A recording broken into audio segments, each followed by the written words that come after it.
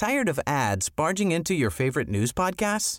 Good news. Ad-free listening is available on Amazon Music for all the music plus top podcasts included with your Prime membership. Stay up to date on everything newsworthy by downloading the Amazon Music app for free or go to amazon.com/news ad free. That's amazon.com/news ad free to catch up on the latest episodes without the ads. Previously on Sporthuset. Åka skridskor, åka skridskor, åka skridskor, åka skridskor. Jag tycker det är härligt att de ska börja åka skridskor i år. Can you fetch a fly with chopsticks and you can accomplish anything? Och jag tycker det stämmer överens om det här frisparksögonblicket. Det är inte skönt med säcken förresten. Det är smeknande. Kul man lyssna på lokalradion. Challe till Mange släpper till Mankan tillbaka till säcken, säcken till Lilja. Och så bryter motståndaren nummer 38. För 59:e torsdagen i rad kommer här Sporthuset som alltid är fullt av kontakt med er lyssnare. Kärleksbombning av en särskild idrottshändelse idag med mig Tommy Åström, Lasse Granqvist och så du Jens Fjällström som ju har varit härligt mycket i Stockholm på sistone, men nu är du tillbaka i Malmö, va? Ja, det stämmer. Det är skånsk mylla under mina fötter. Härligt mycket säger jag för att vi har inte sett så mycket under de senaste månaderna, men nu har det varit en hel del. Och så var ni ju här och spela match. Du ska få återkomma till det. Lasse, vad gör du? Jag sitter vid köksbordet hemma hos min mamma i Solna faktiskt, i Hagalund, Regnstigen. Inte alls långt från Hagalunds kyrka där min far 1923 döptes och sedermera också jordfästes 2011. Jag är också född där. Min mamma viskar att pappa konfirmerades där. Det här blir en märklig inspelning för mig därför att min mamma sitter mitt emot mig och löser korsord vid köksbordet. Men hon hör ju inte er utan hon märker bara att jag helt plötsligt börjar prata och då hoppar hon till lite grann. Jag förstår att hon kommer att vara din sufflör idag. Och... Det kan bli så. Jag kommer bli korrigerad om jag har eventuellt historiska felaktigheter. Hör hon det dessutom vi säger också? Eller? Hundarna med här, Smilla och Torres är med här också. Nej, hon hör inte er så ni kan säga vad ni vill. Okej. Brukar hon lyssna på Sporthuset eller? Aldrig hört mer än ett halvt avsnitt som jag har spelat upp vid ett tillfälle. Det är inte så, alltså lite grann är den moderna tekniken inte likhetstecken av vardag för min mor som är mellan 80 och 90. Vad säger hon? Hallå, där är jag bara 84 och så dessutom är hon nyfriserad som ser himla fräsch ut. Jag hälsar och kramar henne så gott. De hälsar här, både Tommy Åström och Jens Fjällström hälsar. Ja, ni kan flyga och fara, sa hon. Nej, jag skojar. Jag sitter ensam i vårt poddrum där vi har suttit så många gånger och men ska vi börja lite med Allsvenskan? Var du överraskad, Lasse, med Malmö-förlusten här? Jag tycker du har indikerat att MFF ska liksom rycka iväg i Allsvenskan här, men det är Norrköping som leder när vi spelar in det här. Alltså Malmö FF förlorar en fotbollsmatch, det är ingen överraskning, det händer. Men jag måste säga att IFK Norrköping fortsätter att vinna och vinna och vinna. Det är för mig faktiskt en knall att de är på den höga nivån genomgående.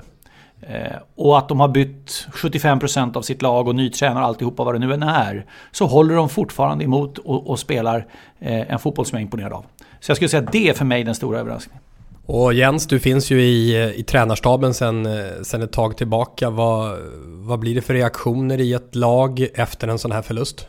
Tänka matchen mot Djurgården alltså. Ja, man mår ju förskräckligt dåligt.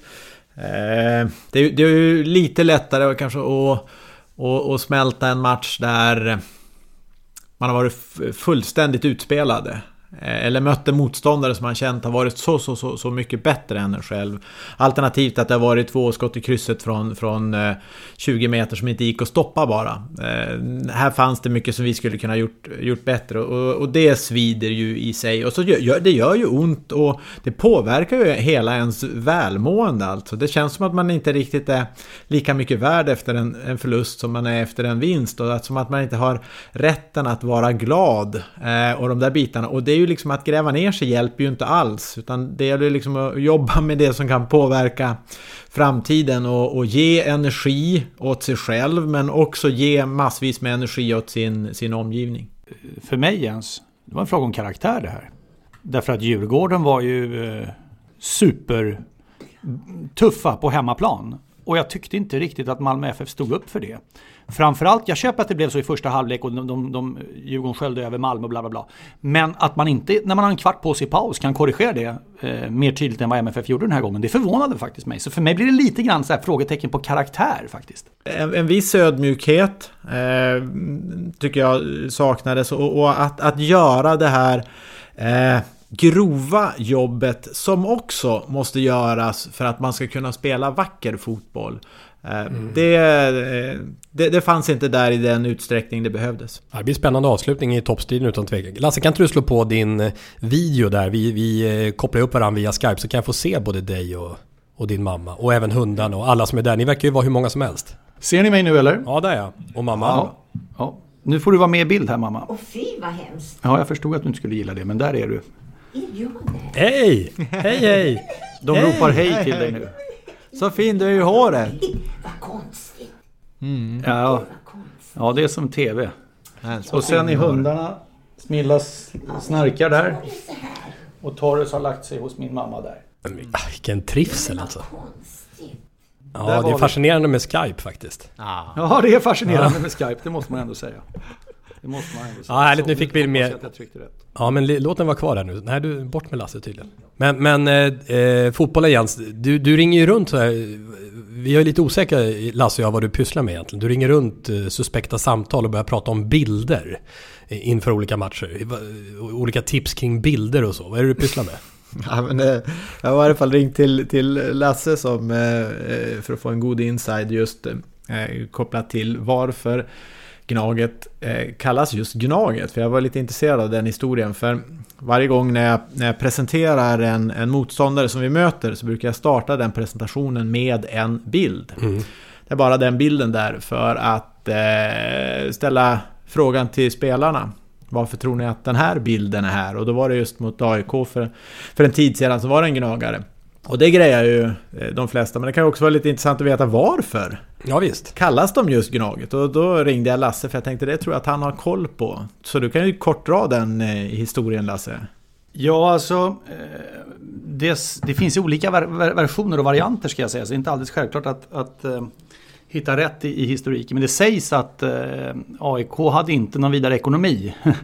Det har väl kommit och gått för många elitklubbar att ha problem med ekonomin just på 20- och 30-talet. Vilket gjorde att de fick använda samma tröjor år ut och år in.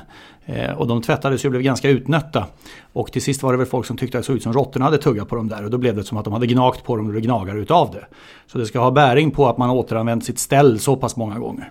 Så den historien fick också MFF-spelare ta del av. Och när det var Djurgården så var det till exempel järnkaminerna. Varför just järnkaminerna? Och när det var GIF Sundsvall så var det en bild på Stenstan och ett stenhus där. För varför kallas det egentligen Stenstan? Och tanken är egentligen att dels när spelarna kommer till den samlingen för att väcka deras intresse och nyfikenhet så får bilden ligga där, och för att förhoppningsvis ge ett litet instick av någonting annat som kanske kan göra att man höjer intresset, och när man går över och börjar prata om fotboll och om motståndarna så har man förhoppningsvis allas attention och uppmärksamhet, och det är lite grann en variant som jag kör efter i varje fall för att göra presentationen tydlig och igenkänning, och man vet att när startar det viktiga, jo det startar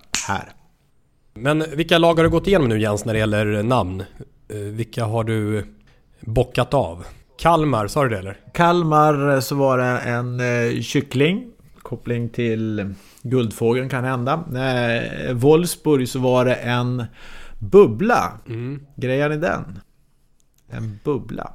Volkswagen, stämmer. Wolfsburg, Volkswagen, bubbla. Ja, Volkswagen är absolut största arbetsgivare i Wolfsburg och är egentligen staden Wolfsburg. Om inte Volkswagen fanns så skulle inte Wolfsburg vara som stad eller framförallt som klubb finnas. För det är nämligen så att Volkswagen också är största ägare i klubben och vad heter hemmaarenan? Ja, den borde väl heta någonting med Volkswagen då, kan man ju tro. Volkswagen Arena till exempel. Ja, men det är inte så svårt att gissa då. Fick några ledtrådar här. Det är många som hör av sig till Sporthuset via mail, sporthuset@houseofsports.se och också via Twitter @sporthuset. Det kommer en hel del sånt senare, men när vi hänger kvar vid fotbollen bara för nu. Det är Pelle Bergqvist som hör av sig. Jag tänker det här kan vara någonting för dig att känna på, Jens. Nu kanske jag är lika långsam, skriver han, som Djurgårdens före detta mittback Ulf Lundberg. Spelade du med honom, Jens, eller? Nej, det var innan min tid. Det var lite innan. Men likt honom så kommer ändå rätt till bollen till slut. För en bunt avsnitt sen så pratar ni om fotbollsregler och regeländringar, vilket fick mig att tänka på vilka regler som finns men sällan bestraffas.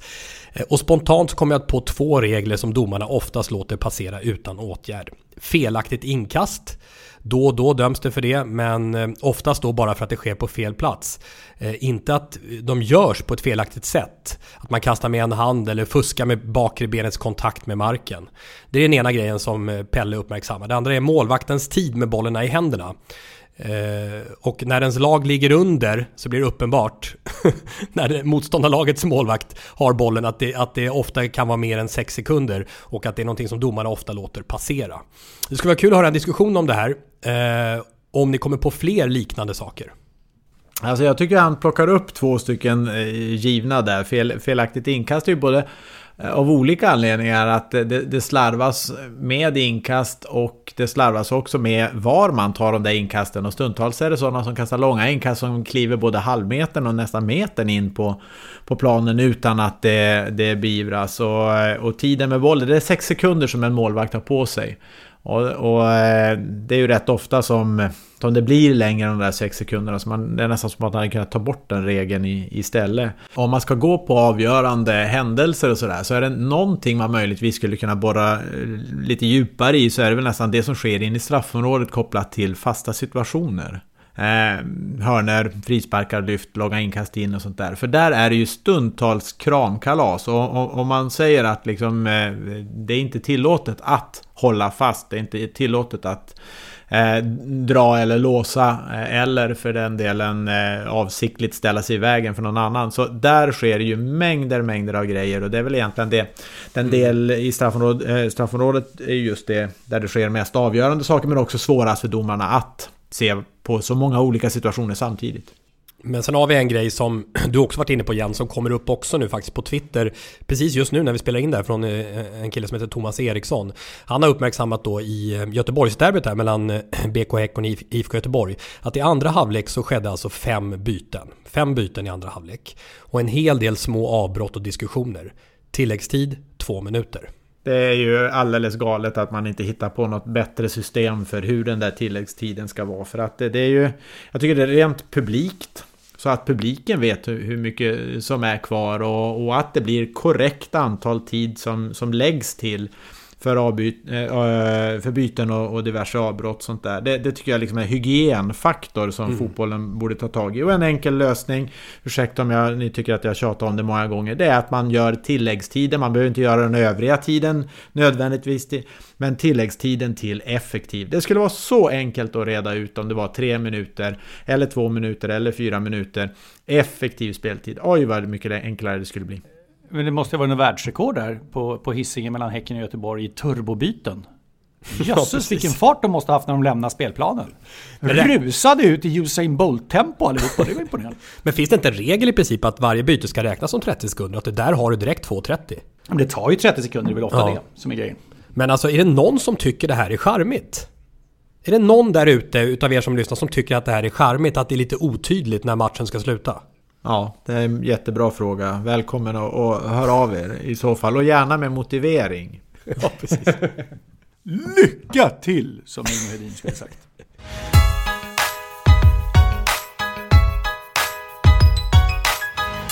Högt i tak i Sporthuset. Debattdags. Är du sugen, Lasse? Ja, men visst.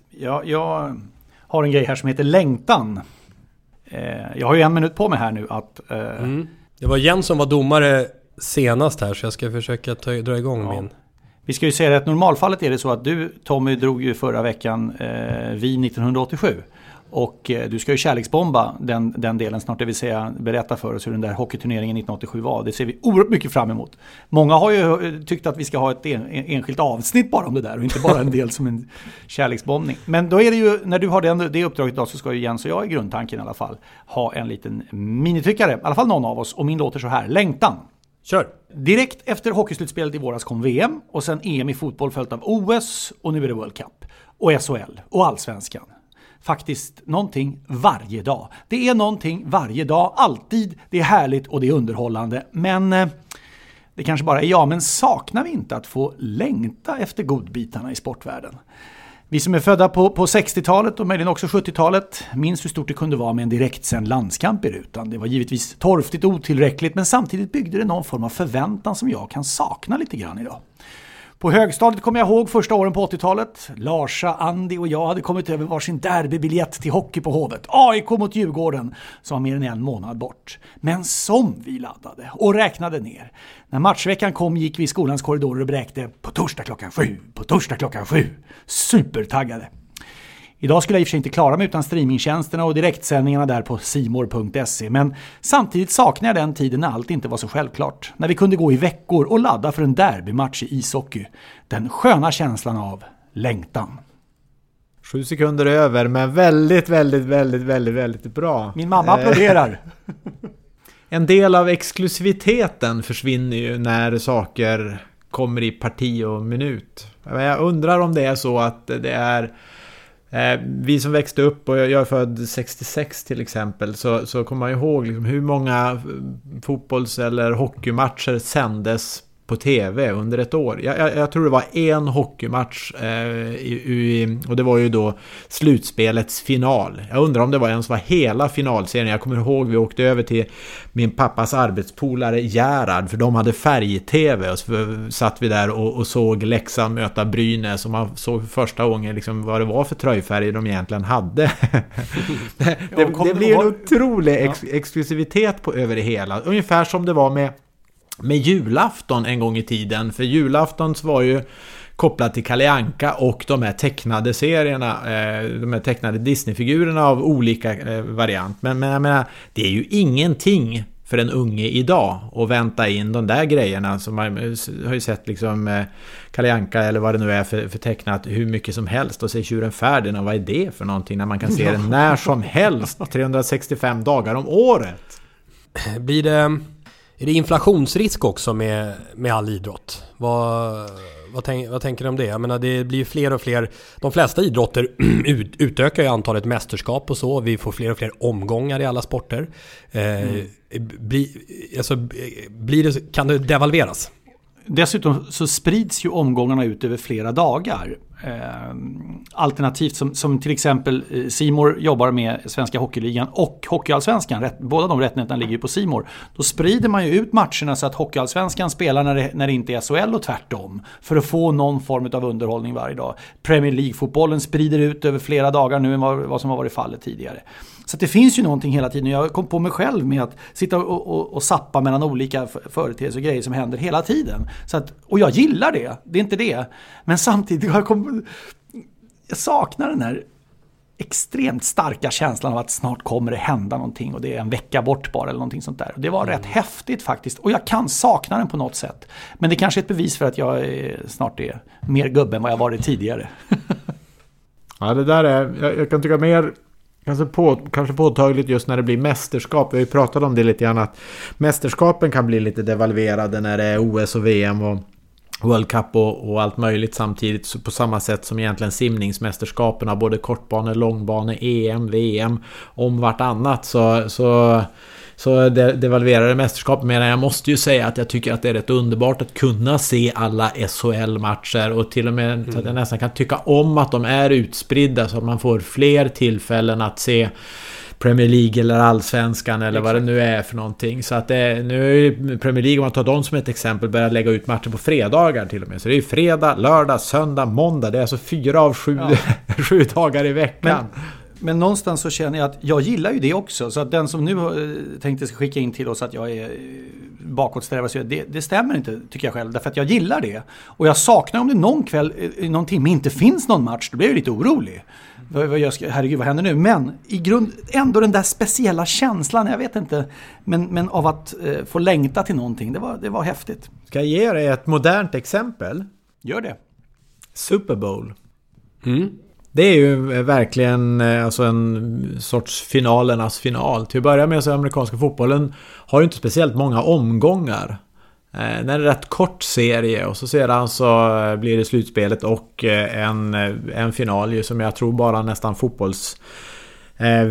VM-finalen i fotboll kan mäta sig i när det handlar om intresse kring ett enskilt event. De har ju verkligen lyckats behålla exklusiviteten och den längtan, tror jag, för de som är intresserade. Och att de också genom sitt slutspel spelar bäst av en match. Det är ju oerhört icke-amerikanskt, eller vad ska jag uttrycka mig som, nordamerikanskt. Det är bäst av 7 i det mesta, va? Men där är det ju faktiskt bara en match. Det skulle nog inte gå att göra på något annat sätt heller, eftersom det är så pass omfattande. En som har jobbigt i dessa dagar är Pablo Flores Erpel. Jo, men Pablo, det är han killen som vill att vi inte ska säga att man är serieledare förrän en omgång är spelad, va? Han har det jobbigt när det gäller Svenska Hockeyligan. För den första lördagen här så spelades 3 matcher. Den ena var från omgång 37. Den andra var från omgång 6. Och den tredje var från omgång 1. Ja. Så det kommer dröja lite innan Pablo, som ju på ett ganska logiskt sätt ändå förde resonemang kring det här med att man kan inte summera vem som leder serien efter en fullständig omgång.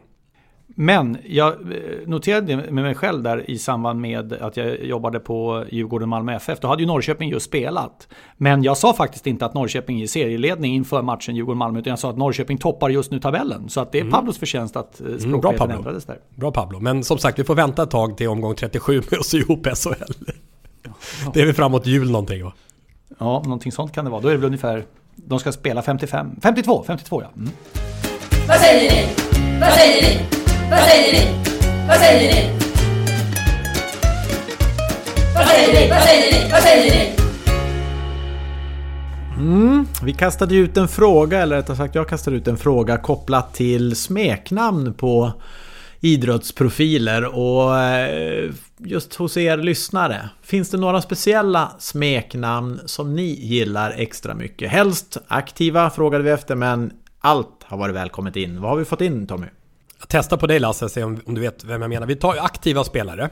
Det kommer ju massor av gamla spelare, men det var vi inne på senast i Jens, att där finns det ju hur mycket som helst att botanisera i. Så låt oss fokusera på de som spelar nu, eller hur? Ja. Pajen. Pajen är Niklas Persson, ja. Är inte det Niklas Persson, Pajen? Jo, bra. Linköping, hockey. Linköping, ja. Flugan.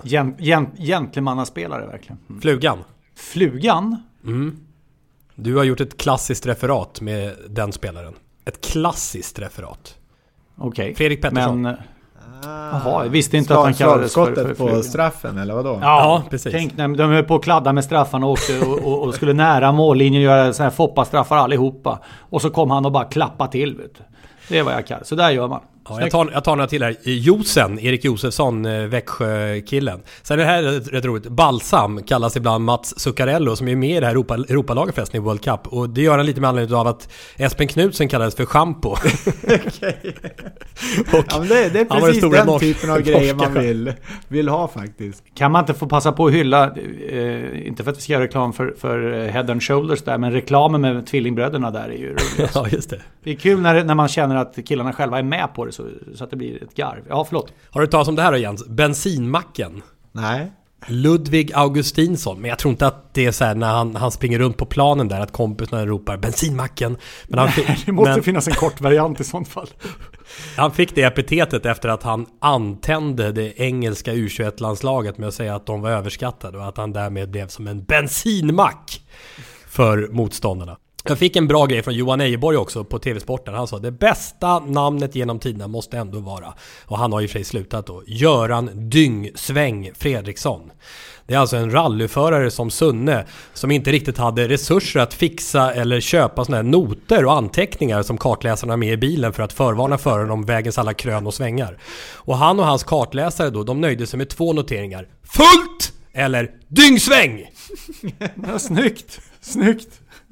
Johan Ejeborg är vår motorexpert i den här podden, så det var mycket bra att han bidrog även på den här delen utav smeknamn. Men det här känns ju som att det är en viss överrepresentation på hockeysidan där. Ska man tolka det som att hockeysvängen är duktigare på att hitta smeknamn åt sina profiler?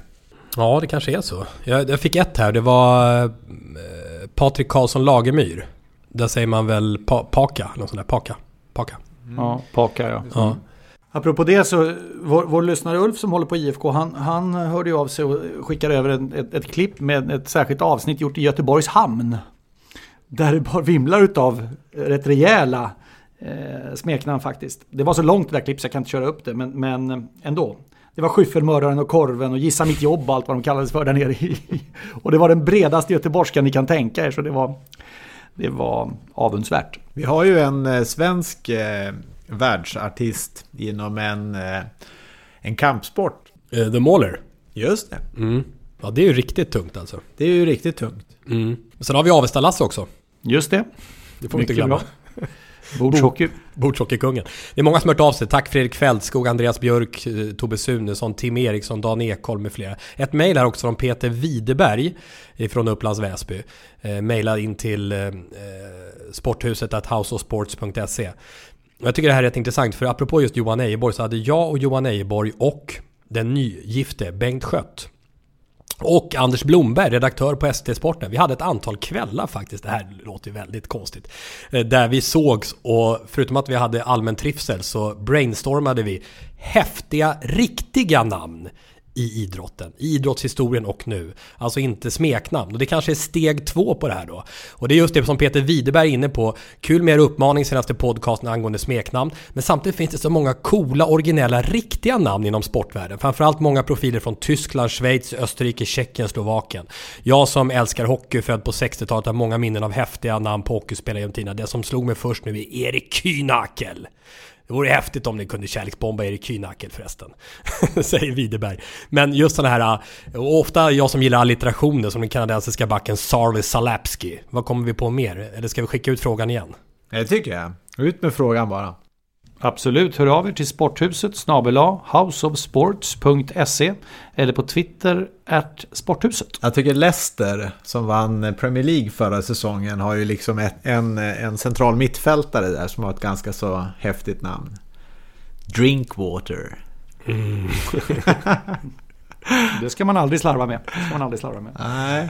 Tycker han målvakten som var en period i Östersund här under våren också var rätt så hade ett häftigt namn. Blackman. Angående räksmörgåsar, det här kommer ett mejl från Ralf Jonasson. Bör Sporthusets medlemmar omgående besöka Värmskog nästa sommar? Denna oansenliga ort i södra Värmland är i våra trakter vida känt för sina abnorma räksmörgåsar. Oj.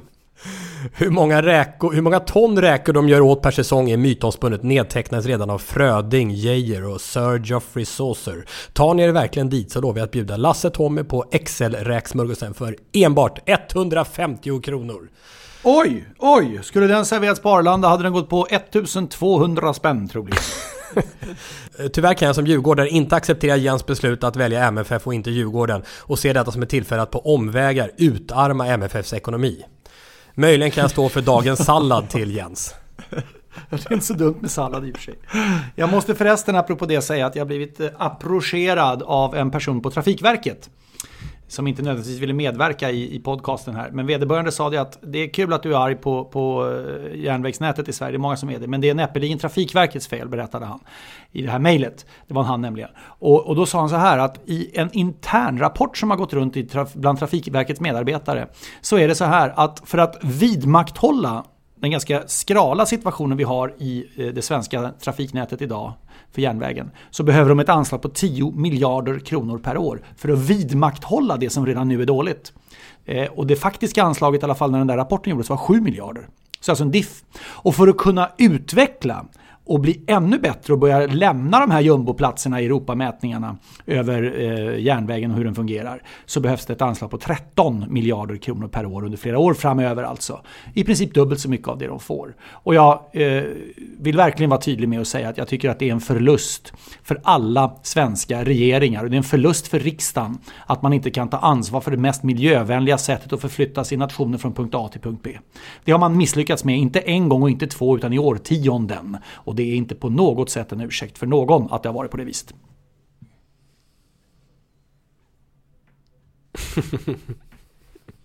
Men alltså SJ du har backat på din SJ-kritik eller?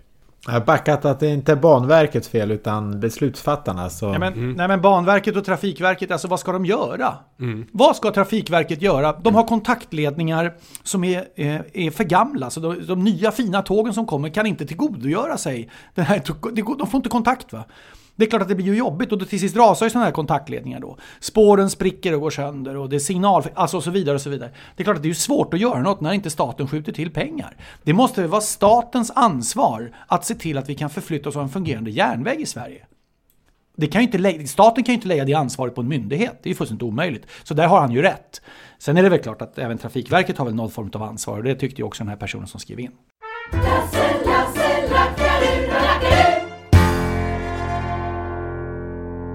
Du är inte så arg idag då tycker jag Lasse, det är bra. Små arg bara. Vi har ju inte pratat om trafiksituationen i Stockholm ännu. Jag uppmuntrar väldigt mycket. Det finns en kommun i Stockholm, Ekerö. Där kungen bor där ute, Drottningholm. Det är ju i närheten av Ekerö. De har börjat nu med medborgaransamling och gått ut och sagt att nu räcker det. Vi är trötta på att sitta i de här köerna i den här stan. Nu krävs det att det görs någonting. Man kan till exempel sätta in fler färger. Det finns ju bilfärja som går över till Slagsta ifrån Ekerö. Och jag hörde på lokalradion att till och med det blev lite reaktion där från kommunfullmäktiges ordförande som sa att nu ska vi inleda samtal. Det ska ju snackas om allting i en evighet. Nu ska de prata med landstinget och med Stockholms kommun och med vad det nu var för någonting för att komma lite närmare en lösning. Men jag tycker det är behövligt att medborgarna reagerar och agerar. Vi som bor i storstäder, vi ska inte acceptera att vi inte kan kollektivt ens en gång förflytta oss från punkt A till punkt B. Därför att det är ett icke-ansvarstagande från de politikerna som sitter och bestämmer. Ett kort inlägg bara, en fundering. Det här med, som egentligen gjorde att du lackade rätt så mycket var ju på grund av förseningar, eller hur? Tågförseningar. Ja, Sverige är ju, precis, det är bara 2 nationer i Europa som är sämre än Sverige. Exakt, och då var det ju en där från, hette det MTR eller något i den stilen? Amen. Som hade egna tågsätt och körde med. De bör ju rimligtvis köra på samma räls som med samma ledningar, och om de har bättre... Det var ju det han menar på. Så var det ju. Han menar ju på att de är bättre än SJ helt enkelt. Ja. Beroende på att SJ har för gamla tåg. Så han flyttade ju effektivt fokus på någonting annat i varje fall. MTR varpå du tar tillbaka du gav honom omedelbart ett nytt jobb på marknadsavdelningen när han gjorde det. Ja, undrar om han har fått det. Jag tycker han borde vara värd det. Men hörni, det är klart han har. Är det inte dags? Nu har jag väntat tillräckligt länge. Nu vill jag flytta mig tillbaka till 1987. Det är bara så. Då gör vi det. Ska vi kärleksbomba? Nu ska vi kärleksbomba. Nu ska vi kärleksbomba.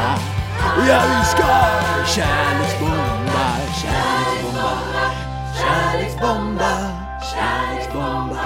Idag.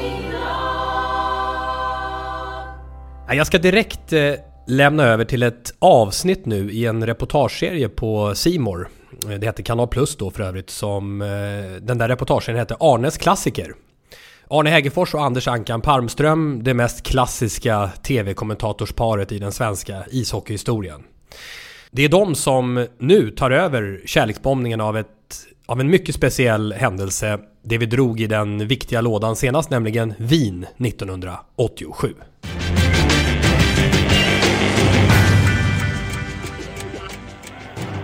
Bengt-Åke Gustafsson. Vad stark han är där igen. Albelin, och det är bra spelat, och det är 2-2. Det är Thomas Sandström som gör målet. Vilket underbart tidslänsspel. Det är det snyggaste och mest avgörande hockeymål som Tre Kronor någonsin har gjort. Vilket anfall! Och det är Sverige som svarar för det.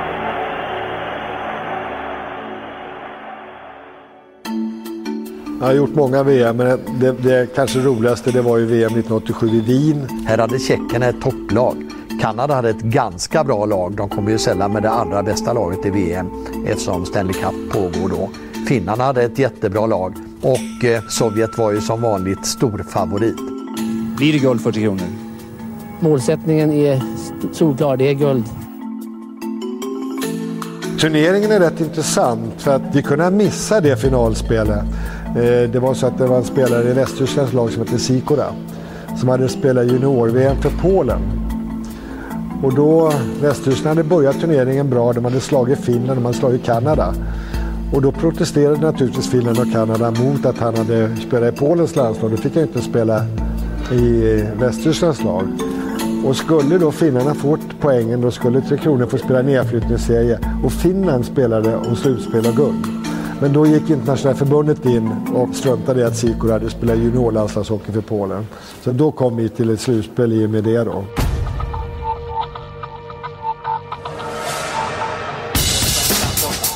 Magnus Svensson emot och så är det farligt. Och det är till och med mål. Det blir stökigt där för många svenskar som följer puckföraren. När det står 2-1 till Sovjet och Sverige jagar det där 2-2 målet så säger Ankan att när Bengt-Åke får pucken i mittzon så säger han nu är det dags. Och det gäller för Sverige att få ner pucken i sovjetisk zon. Och den kommer dit nu. Bengt-Åke Gustafsson. Vad stark han är där igen. Albelin och det är bra spelat och det är 2-2. Det är Thomas Sandström som gör målet. Vilket underbart tidsspel. Thomas Sandström och det är Bengt-Åke som ligger bakom igen. Ja, matchens stora kung. Kasatonov ligger och grinar bredvid mål. Det är så underbart att se hela den här sekvensen. Så då får man sån här härlig hud igen. 18 minuter, 39 sekunder in i den sista perioden. Kvitterar Sverige mot Sovjet. Har ni varit med om maken? Vi slog ju faktiskt inte Sovjet utan vi spelade 2-2 mot dem. Men också 3-3 mot tjeckerna. Och sen gjorde vi en slarvsylt av ett Kanadalag som väldigt gärna ville att inte Sovjet skulle vinna VM-guld. Och Rönnqvist i mål! Mikael Andersson som skjuter i mål! Anders Eldebrink i mål! Liggande Åkerfors i mål! Bengt-Åke där och Peter som i mål! Nu har Håkan Nord jätteläge att öka den svenska ledningen. Och han kör det på returen. I mål! I mål! Matchen är slut. Det är 9-0. Det är 9-0. När vi vinner då med 9-0 mot Kanada så måste vi ändå ha lite hjälp av Sovjet. Och de har ju tjeckerna i sista matchen. Om vinner tjeckerna den så får vi ingen guldmedalj. Rosic, ja det är bra. Det är det bästa hittills. Det är Horsava. Och det är 1-0. Tjeckien ledde länge och väl. Men lille Krutov slog till och slog in 1-1-pucken när det var bara 8 minuter kvar eller knappt det. Och då fick vi äntligen krama Krutov och då var han på vår sida. Då kvitterar han det här och sen avgör Stellan. Och där är det mål! Jajamensan! Sovjet har vänt matchen. Stellan! Ryssarna gav allt, det såg vi från första början så att det var kul. Och jag pratade med ryssarna och tackade för det. De tyckte jag var värdiga en mästare och det tycker jag är kul. Saken är klar! 3 kronor har blivit världsmästare. Och där ser ni då.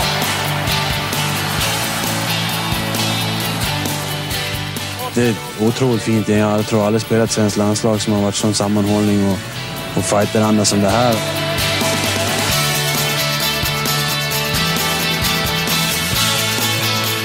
Och sen minns man ju då när svenskarna i ganska fula kostymer kommer ner på isen.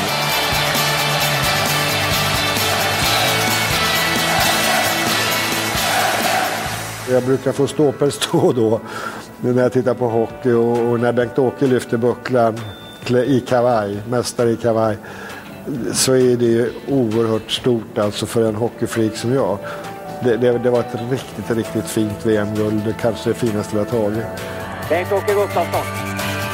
Albelin och det är bra spelat och det är 2-2, det är Thomas Sandström som gör målet. Vilket underbart tidsspel! Har ni varit med om maken? Ja, förutom kommentatorslegendaren Arne Hägerfors och Anders Ankan Palmström så hörde vi stjärnor i svenska laget som Anders Eldebrink och Håkan Loob. Tre Kronors första VM-guld på 25 år VM i Wien 1987? Ja, dels är det ju så gåshudsframkallande också att höra Arne Hägerfors och Ankan Palmström kommentera. Det är ju så många år utav hockeylandslag och hockeykommenteringar med de två. Så det blir ju lite häftigt. Och på den här liten löddriga linan också.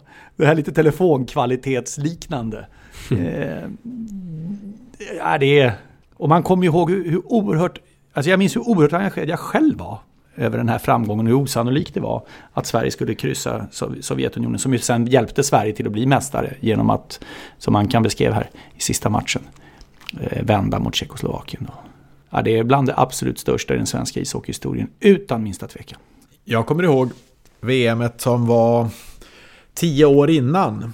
1977 som också var i Wien. Där Sverige tog silver. Och det var liksom också som en bragd. Så att på den tiden så var det ju, då fanns det ju inte ens på världskartan att vinna ett guld mer eller mindre. Vilket ju liksom, om man sätter det i perspektiv så förstår man liksom att då vinna guld mot det här fantastiska Sovjetlaget var ju nästan till en omöjlighet. Om man ska vara riktigt ärlig, om man tittar på över den där turneringen som var 1987, så var ju inte Sverige det bästa laget. Tittar man redan på den här grundserien, i grundserien så vinner ju Sovjet 7 av 7 matcher medan Sverige vinner 4 och förlorar 3. Sen var det ju som en mästerskapsserie eller något i den stilen där då Sverige åstadkommer det här krysset och Sovjet tappar mer poäng än vad Sverige gjorde och så blir det en guldmedalj. Så efter 87 har det funnits flera tillfällen när Sverige har vunnit VM-guld i hockey och så att säga förtjänat det. Men jag kan ju tänka mig liksom att det var för att det inte hade skett 25 år innan och att det var en sån omöjlighet som det blev så stor händelse det här. Sen var det ju att det här var ju alltså Sovjet som allra bäst. Det är ju innan muren faller det här. På hösten samma år så är de här fenomenala Canada Cup-matcherna som du pratade om, Lasse, senast mot Kanada med identiskt lag. Som det som Sverige alltså slår den turneringen. Det lag som alltså spelar 6-5-5, 6-6-5 mot Lemieux och Gretzkys Kanada. Det är det Sovjet som Sverige slår i den här turneringen. Efter det drama som var också på vägen fram. Och du förde ju upp hans namn redan senast där, Lasse. Fritz Kleberman, den österrikiske domaren i Landesgericht, alltså den regionala domstolen i Wien. Och det var det här ärendet Miroslav Sikora som Anders Ankan Palmström var inne på här också, som alltså fick avgöras i civil domstol. Snacka om snabbbehandling mitt under turneringen ifrån en civil domstol när det gäller Sikora. Västtyskland blev först av med sina poäng. Och då hade Sverige missat och Finland gått vidare istället. Men sen får de alltså tillbaka poängen efter civilrättsliga historien här då. Och det gjorde att Sverige gick vidare istället för Finland och sen till slutspelet och sen till guld.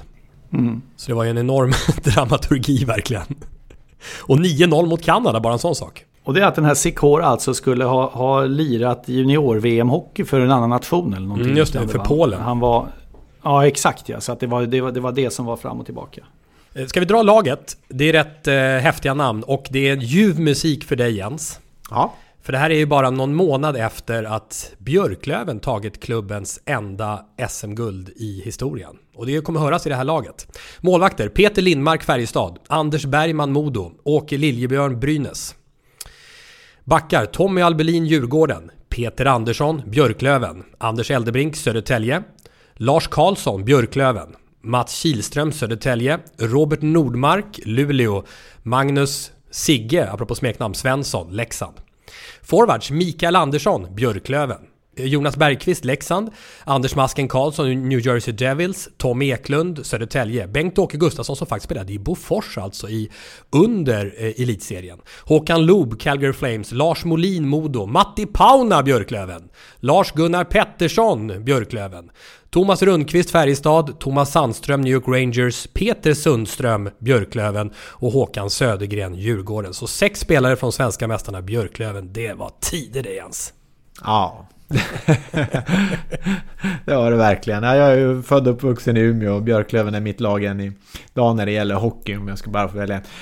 Nu hörde jag räknar upp 4 av de här som tillhör NHL-klubbar. Jag vet inte om det var någon målvakt som också var från NHL, vilket säger ju att då var ju liksom de flesta spelarna vid de här mästerskapen kom från den inhemska ligan. Och nu när man vinner ett VM-guld så kommer ju åtminstone hälften av dem från NHL. Så det är klart, det är betydligt mycket fler spelare som spelar i NHL nu än vad det var på den tiden. Och detta var ju VM 1987. 88 sen var det OS, då spelades inget VM. Vid den tidpunkten så hade man ingen VM-spel, nämligen när det var olympiska spel istället. Ja, just det. Så det innebar ju att 1989 sen så arrangerar ju Sverige med hockey-VM i Globen som regerande världsmästare.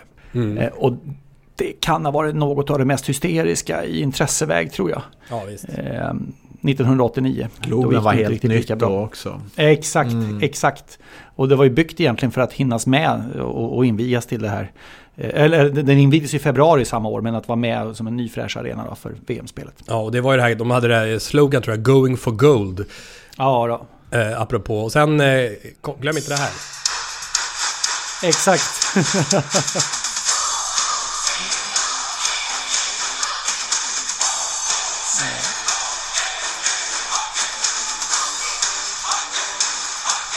Och så Håkan Södergren då.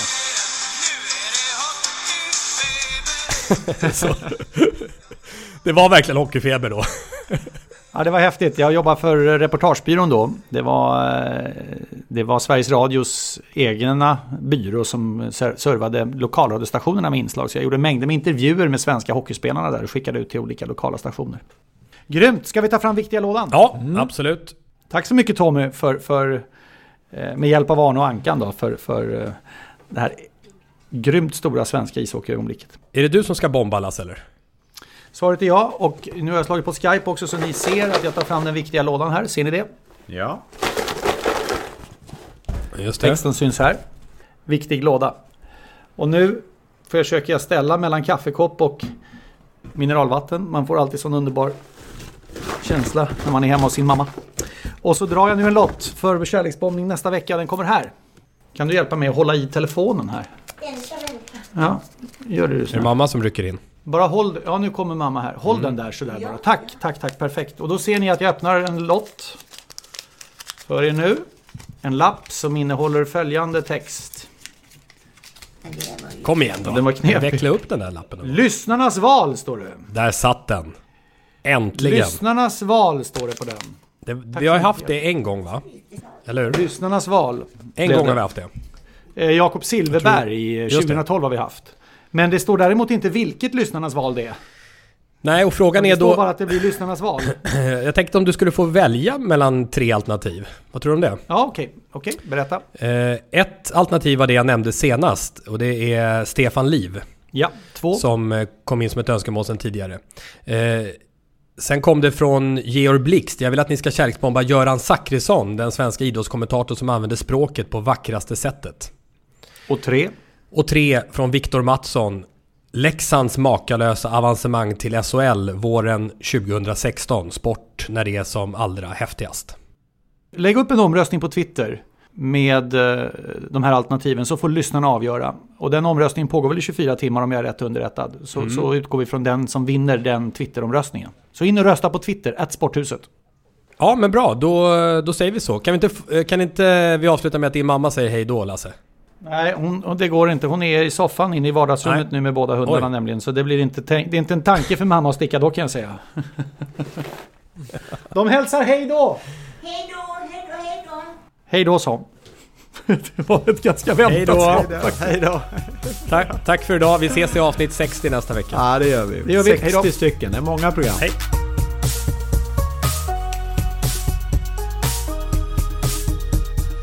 Sporthuset produceras av House of Sports för Simor. Jinglar gjorda av sånggruppen Sonora, Patrik Åhman och Jonas Jonasson. Hörs nästa vecka, JP.